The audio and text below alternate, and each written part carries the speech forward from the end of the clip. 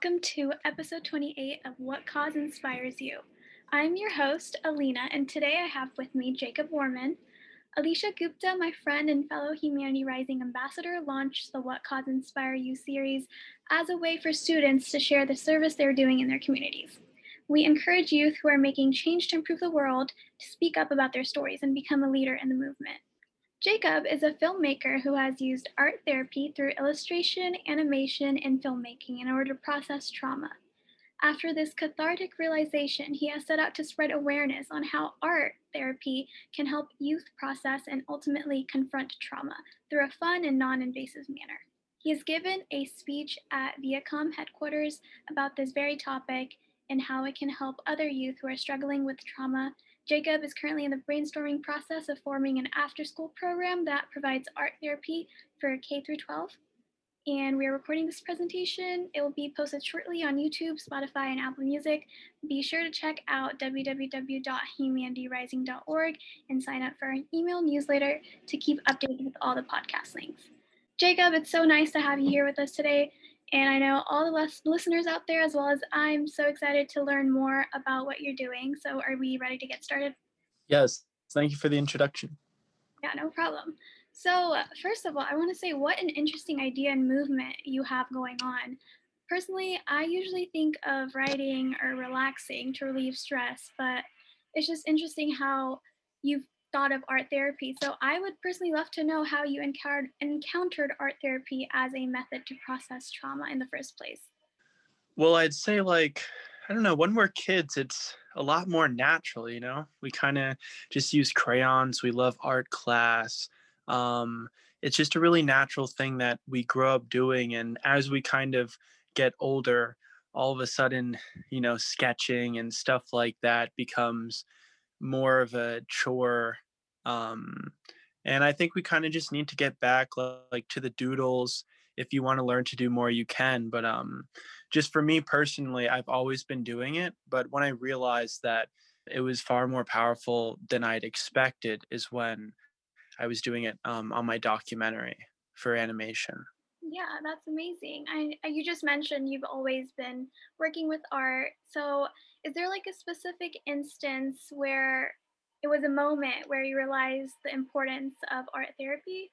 Yeah, I'd say when I was doing my documentary, I did experience like a lot of trauma from dangerous travels that I've done as a kid, and so I made a documentary about all of this.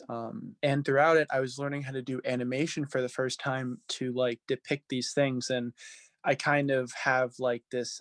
It's called a Wacom. It's this little drawing tablet, and I was just like really scratching away. Um, and I kind of realized like, wow, this I feel so much better. Like there was just this emotional release that I got just from drawing. And usually like you feel better after, but you don't really think about it. But it was just so powerful. I was like, wow, maybe I should do this some more. I definitely agree with that. I know many people use art for like many different things. Specifically, I love painting and like Mm. illustrating as like a hobby, but I've always find myself distracted or so zoned into one thing that all my other problems are kind of not irrelevant not relevant anymore.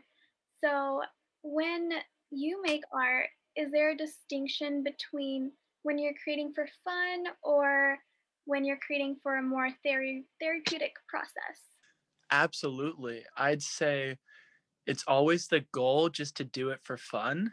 Um, but through it, hopefully, if it really is just for fun, it will become therapeutic, like as an indirect outcome of doing so. And like what you were explaining about kind of, time going away, I'm not like the most productive person at all times. I need to really focus on it. And for me, when I find myself doing art and I get really into it, it's called flow state, where kind of things just go out the window and you're really immersed in it. I think that's the beauty of just having fun when you're doing art. Yeah, wait, so you said it's called flow state? There's like a word. Yeah. Oh, that's very. So flow state is it's not just art. It's really any activity that you do where you just naturally flow and like how you're describing about losing the concept of time. So some writers, some say dancers, but really anything. That's amazing. Yeah, there's so many different areas you can attend to for like that flow state of mind, I guess. But why have you decided to focus specifically on art therapy? That being said. Well, for me, it just comes really natural because personally, that's like what I've enjoyed, and how I've realized self therapy. But the other reason why is because although, like, say, most people think that art is like digital art, drawing, painting, it really can be anything from acting to dancing to singing. So I like how broad it is. So it can really Yeah. branch out. So what would you say, kind of a sidetrack, what would you say your favorite art therapy sort of like artist or like project is, I guess? And yeah, medium or something you've done in the past that really helped you out a lot through this?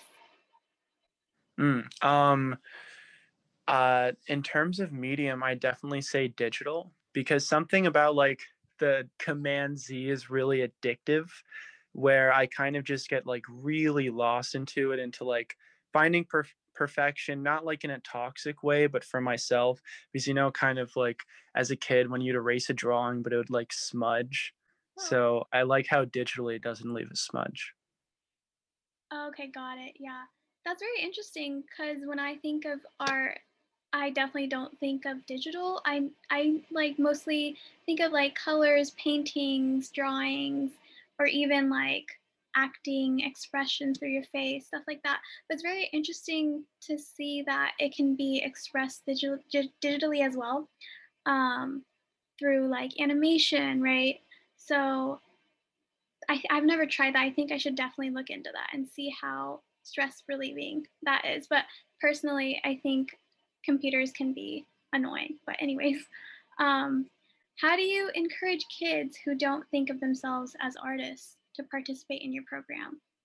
It doesn't really matter if you're good at art or not, but it's really just about having fun. Like if you draw a stick figure, but it's on some awesome journey, like sailing a ship to God knows where in your own world, it doesn't matter how it looks. It's really like your experience, and you always can get better.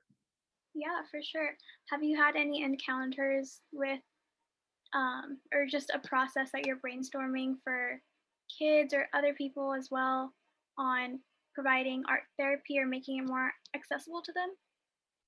Yeah, I do this like a lot with my little sister, but also one of my favorite birthdays as a kid is my dad got this massive canvas, and we got like toy trucks, and we dipped them in paint and just started like steering it all over this canvas. We like dipped our hands in it. I mean, at the end, it didn't look that nice, but that's not really what matters.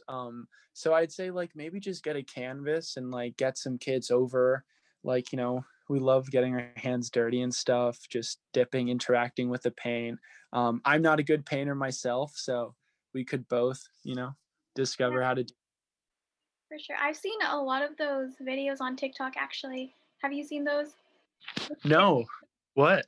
There's like a paint bucket spinning on a rope, and then they just have an empty canvas, and they're just like kind of moving the paint bucket with like a hole in it, and it's just like making a beautiful little piece. But it's not as hands-on as what you were talking about. But I think that's something like definitely. I feel like I see that a lot in movies and stuff because like I feel like very few people have the space or like you know to like get that messy. But I think it'd be a really good idea. That's a very good form of like stress relief, getting messy, having fun, definitely. So thank you, Jacob, for joining us today.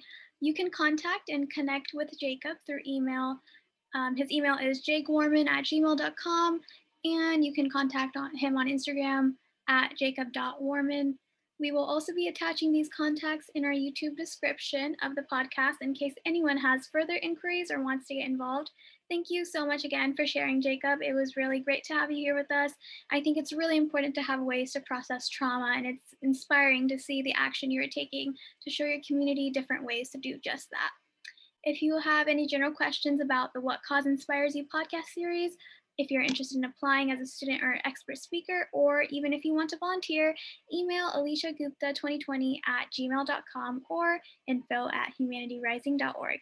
Be sure to follow our Instagram and Facebook pages to stay updated on our scholarship opportunities, future podcasts, and events at Humanity Rising and What Cause Inspires You. Thank you all for attending, and we hope to see you again for next week's podcast. Bye. Thank you for having me. Yeah, no problem. Bye.